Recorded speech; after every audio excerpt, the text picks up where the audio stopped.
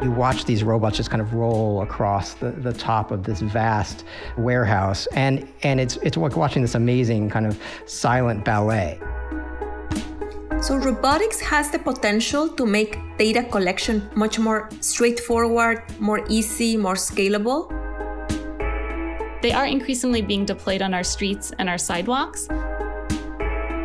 You've seen the R2-D2. It looks almost exactly like that.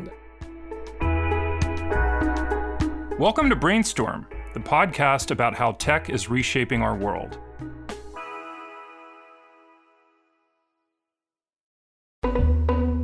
I'm Brian O'Keefe, Deputy Editor of Fortune. And I'm Michal Lev-Ram, Senior Writer at Fortune. What are we doing today, Brian? Today we're going to talk about robots. How do you like my robot voice? I loved it. It was not creepy at all. Do you think robots still talk like that in 2020? You know, I wish they did, but robots aren't really taking off in the way that I think any of us imagined they would, or at least science fiction movies imagined they would. Well, I think robots are taking off, but maybe not in the way that science fiction movies imagined. So let me give you an example. We spoke with a man named Herman Gomez. He oversees the housekeeping department. It's actually called the Environmental Services Department at a hospital in Los Angeles called Adventist Health White Memorial. But his housekeeping team also includes 7 robots made by a company called Xenix. If you know the Star Wars movie and you've seen the R2-D2, it looks almost exactly like that. After the room has been cleaned by the housekeeper, we bring in the Xenix robot or the UV light disinfection robot. And then we close the door, press the start button from outside of the room. It's done remotely. And then the robot goes to work. And what it does, it emits a UV light all throughout the room. And it's disinfecting the room.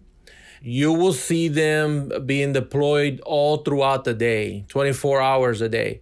Because we have so many isolation rooms, we're constantly using them. Not only that, but we make it part of our cleaning process in the pharmacy. So we use it in the pharmacy at the end of the day to clean the IV clean room, which is supposed to be one of the cleanest areas in the hospital because that's where they mix hazardous medication.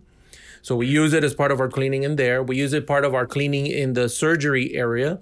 So after all of the surgeries have been completed for the day, our EVS professionals go in there to clean or terminally clean the room. And then they also deploy the Xenix UV light disinfection robot to the room just to make sure that everything has been disinfected completely, not only by the housekeeper who has been trained and uses the proper chemicals, but also the Xenix robot, just like a second level of disinfection.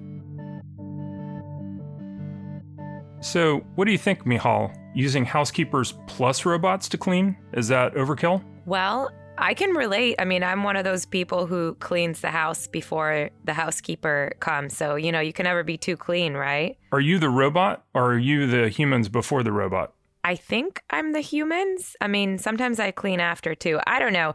You know, it seems like we're always talking about the complement that robots and AI are a complement to humans versus taking over their jobs. And I think in some cases, they're clearly taking over jobs. But this is maybe an example where it is sort of this nice complement that some tasks robots are just better at, right? Yeah, and the hospital actually brought these robots in a few years ago before the pandemic. But there are plenty of examples of places that are starting to use robots just in the past few months as cleaning and sterilizing has become more of a priority. The San Antonio airport is using robots, and the Carolina Panthers, the NFL team, is using robots to clean their facilities. And this gets to a big question that we wanted to explore here today. Is the pandemic accelerating the adoption of robots? And our colleague Jeremy Kahn, a senior writer at Fortune, has been reporting on that very question. Jeremy, welcome to the podcast. Hey, Brian. Thanks for having me. Can we hear your robot voice? Oh, I do not do a robot voice. Jeremy does not do robots. He only writes about them. I'm glad it's a podcast. I don't have to do a robot dance. That would be even worse. No, but Brian's doing it right now from his apartment. All right, so let's get into what we want to talk about today. So, Jeremy, how has the pandemic accelerated the adoption of robots?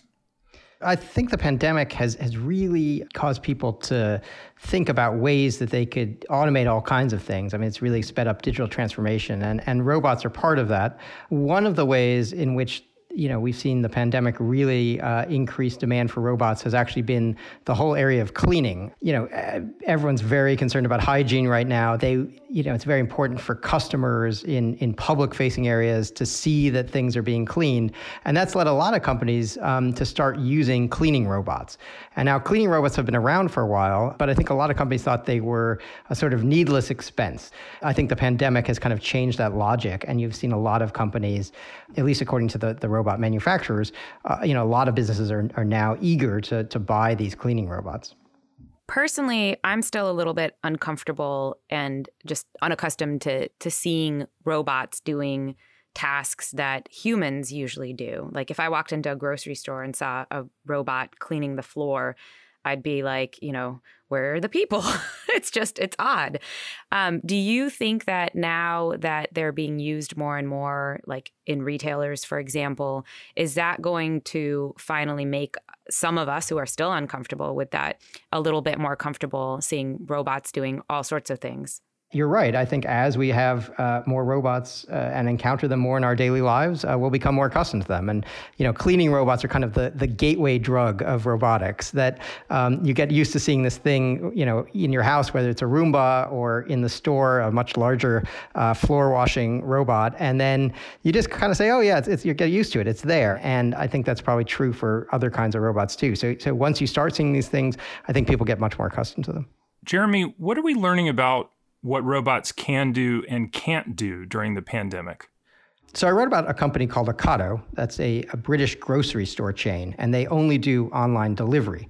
And one of their sort of secrets to their success has been that they have some of the most automated warehouses in the entire world.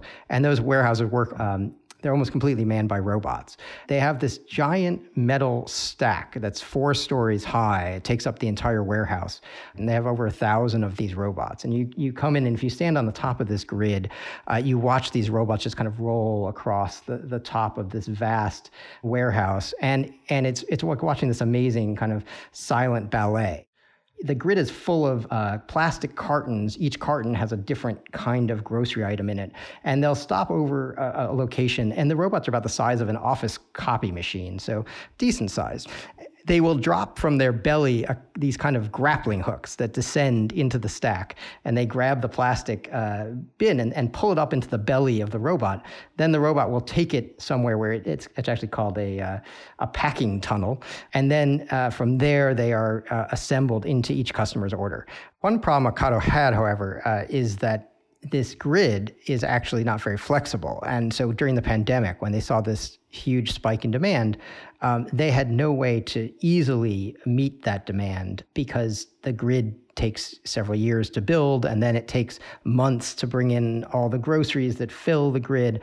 They have to order these robots from a supplier. It takes them several months to arrive. So when they saw this huge spike in demand, they didn't have an easy way to respond. And some of their competitors who operate a system that's much more based on human labor found that they could respond much more quickly because they could just simply hire more workers. And Ocado didn't have that sort of flexibility because of their dependence on the robotic system.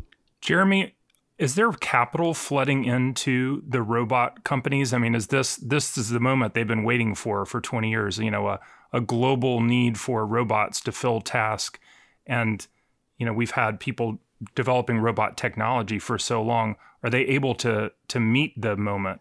There's definitely money flowing into the sector. I mean, if you look at the venture capital figures for robotics companies, they have been going up, and there have been a number of significant funding rounds for robotics companies in the last few months.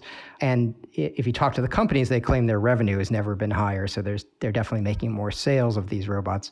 In terms of the robotics companies' actual ability to meet the demand for the machines, that's been more of a problem. And a number of the robotics companies I talked to said, they've had problems with getting spare parts, and they've had problems ramping up enough to deliver all the robots that their customers want. I think that's going to probably be a temporary problem, and they will be able to kind of meet this demand. And then I think the whole sector, you see more companies sort of going into robotics or trying to create robots. You mentioned floor cleaning robots being sort of the gateway drug to, I'm guessing the next logical step is total world domination by our robotic overlords.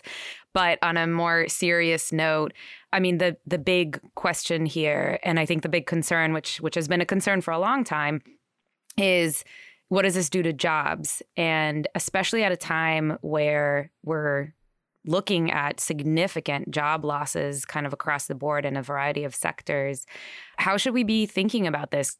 People don't like to talk about the job part of this equation, but I think it's definitely true that some of these robots eliminate jobs, and some of them are designed to eliminate jobs. I mean, it's one of the cleaning robots in a way, one of the ways that companies that make them justify the cost is that over time they cost less than it would cost to have a cleaning company in there, every night for years. I think during the pandemic, there's been such a demand for cleaning that it hasn't actually resulted in too many job losses. So what's happened is, they've just redeployed the cleaners to do those high touch areas that the robots can't really do. So instead of having the humans doing the floor cleaning, they have the humans doing the fittings in the bathroom or the handles on the doors and the railings, and they just let the robot do the floors. But I think in the future, it might be the case that they don't need as many cleaners, and then those people will lose their jobs.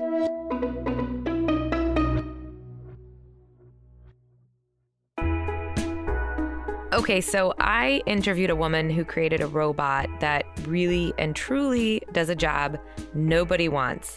Mariana Matus is the co-founder and CEO of Biobot. And listen to this. I think you'll see exactly what I mean. What we do is we look at data that is collected in wastewater, because when we use the toilet, actually our pee and poo makes it all the way there to the wastewater pipes. And it is full of information about our health, about our well-being. Think about the things that we ate, the medicine that we took last night, any infection that we may have right now going on. All of that data makes it into our waste. And then when we're flushing the toilet, we're sending away that information into the wastewater infrastructure. At Biobot, what we do is we collect that information. We collect wastewater samples, we analyze it with techniques we have in the lab, and then we show that data to people making decisions about how to keep our communities safe. It turns out that pee and poo is really instrumental in helping us to spot COVID outbreaks before they happen. So Mariana actually told me that their technology is able to spot COVID outbreaks about 7 days before cases begin to show up in clinics, which is pretty amazing. So this is starting to roll out across different communities, universities, schools, and it can be really impactful in helping with reopening plans because it basically works as an early warning system, an early detection system that gives different communities an opportunity to basically shut things down if they need to before an outbreak happens, and to be a lot more intentional about it using data so they know exactly where the outbreaks are coming from. That is really incredible. I mean, we leave a lot of information behind, if you know what I'm saying, when we leave our waste behind. Yeah, we wouldn't want it to go to waste, right, Brian? Exactly. But where do the robots come in? I asked her that exact question. So robotics has the potential to make that data collection piece much more straightforward, more easy, more scalable. So we have been pioneering the development of robots that you can deploy in wastewater, in the sewer, basically in manholes across communities, and that can do the dirty work for us, where we don't have to be sending a person to open that sewer manhole and get us a sample, but actually you can just automate the process, and eventually those robots will be also testing for things in real time to give us, that information literally as it's being produced from our bodies. How big are these robots and what do they look like? I mean, there's like swimming through poop. On the outside, they look just like a pelican case, one of those little suitcases where you can carry around your camera. One day, I think we imagine them looking a little more interesting, maybe like a deep ocean fish or something like very cool like that. For now, we're just being practical about keeping them waterproof with one of those cases.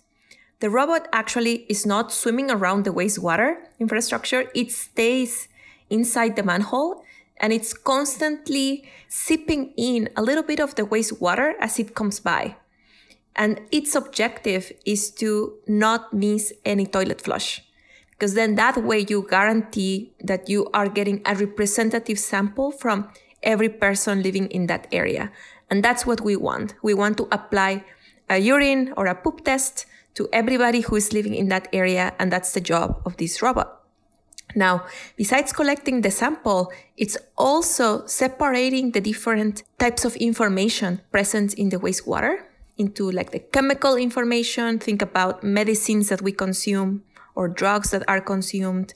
It also separates it into the biological information, like the bacteria or viruses that may be in our bodies. And when it's done, when the robot finishes its job, then somebody goes back to retrieve a small cartridge with that information, takes it back to the lab for a molecular analysis and for reporting. One day we imagine that that step will also be automated, so we will be able to go full circle from collection to analysis to reporting, all remotely. On the data side, there's also a ton of innovation that needs to happen to make all of this new information useful. How do you go from that unstructured data to action? And I think that's also a part where AI and machine learning tools are going to play a big role, and where we actually imagine at Biobot the company's future, is going to be there. We hear a lot about just concerns of robots taking jobs from humans. I'm guessing this is not one of these, the same cases. This is like literally and figuratively dirty work, which I'm guessing humans are happy to let robots do, right? Absolutely. This is a type of job where actually it's safer and better for everyone if it's a robot doing it for us. That's a really fascinating specific use of robots. To step back and look at the bigger picture, I talked to Julie Shah, an artificial intelligence researcher and professor at MIT in the Department of Aeronautics and Astronautics. She leads the Interactive Robotics Group, a lab that works on making robots smarter to work well with people. Julie's also the co-author of a new book called What to Expect When You're Expecting Robots. Funny title. I asked her why she wrote that book now. We're at this really interesting but also kind of critical moment in AI, in robotics, where these robots are sort of breaking free of our factories. They're no longer being used only for doing work that people can't get to physically or that's dangerous. They are increasingly being deployed on our streets and our sidewalks. And it's easy to get this wrong. And we know that from our history, our decades of work in really honing human interaction with intelligent systems and automation in aviation, in aerospace, and other sectors. And we have this moment early on to be able to approach, how we're developing these systems and how we're deploying them differently so that they can provide maximum value for us. What does she mean by it's easy to get this wrong? Well, it's kind of a garbage in, garbage out scenario, I think. Robots have incredible potential to help us in a lot of ways, but we have to be very intentional about understanding how they interpret our world and designing systems that allow them to succeed. So she makes it sound like we're still early in this process of bringing robots into our world to interact with us. But what is it going to take to move us towards that future? Yeah, interestingly enough, Julie says the robots need to see us as people. The robots we work with today, and even, the AI systems that we rely on and work with today, they're doing well-defined tasks. They're doing tasks that we've defined for them and structured for them. The vast majority of our work requires us to define the task or, for robots, very physically structure the world for them. Robots in factories today, they don't see us, really. They don't understand who we are as people. We're really largely just obstacles to them. They navigate by literally following little paper squares across the warehouse floor. Like, that's what they know of the world, to get from point A to point B. This can translate okay to some extent if our conception is of continuing to work with robots as tools. But the real opportunity is to really deploy them as collaborators, to allow them, to enable them to work more interdependently and independently. So that requires, two things, two sides of the same coin. One is these robots need to become more capable. They need to understand us as people and sort of our social life, our norms, to be able to integrate. But frankly, we also have to change our society, much like we give them little paper squares to follow in the warehouse. We need to give them the same breadcrumbs, like in our crosswalks, on our sidewalks, in our grocery stores. So one thing that really struck me, Michal, was Julie gave an example of, for instance, her husband recently broke his arm. And if he were in the supermarket and there were robots working there, they would have to understand enough about him and what it meant for him to have a broken arm that they would need to know to make space for him and accommodate him under those circumstances. But back to a theme that we keep returning to. So once we've accomplished that, because we will, does this mean that robots are more likely to take jobs from humans? Well, that's the big question that I think everyone asks about robots. And Julie does believe that robots will take some roles from humans. She wasn't Pollyanna-ish about no, there's no threat to human jobs, but she does believe that we have a choice about how we integrate robots into the workforce. We have control of how that's going to work.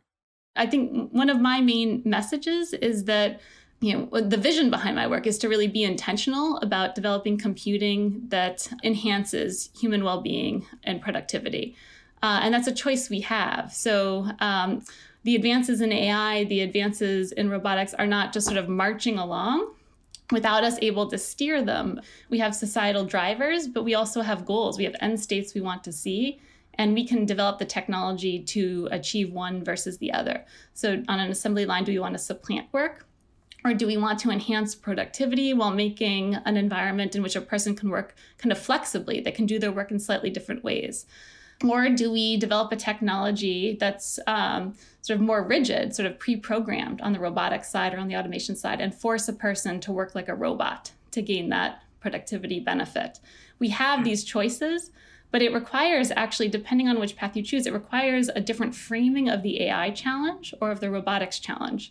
And that drives investment in a different direction. So we have a lot of agency here, and we have a choice but we have to develop the technology to realize that vision of what we want to see. So we've now heard from a variety of experts, including one of our very own colleagues, on how robots are being used throughout the pandemic and where this is going. And Brian, do you think that we as human beings are doomed? Are robots going to take over our jobs? Are they someday going to take over our podcast? Well, until the robots can learn to do robot voice as well as I do, I don't think they're going to take over the podcast. I also don't think we're doomed, really. I tend to lean more towards Julie Shah's perspective that robots, if developed properly, can be an incredible help to all of us in a variety of tasks. I don't think it's the Terminator scenario necessarily. Well, I tend to lean toward more of the freak out kind of, point of view, but we'll see. We got plenty of time. Not for this podcast, though. We do need to wrap. So thanks everyone for listening. We will be back next week with more talk on how tech is reshaping our world. The Brainstorm podcast is a production of Fortune Media. Our show is produced by Wyatt Worm and edited by Wyatt Worm and Nicole Vargala. Music is by Brian Campbell of Signal Sounds. Executive producers are Mason Cohn and Megan Arnold.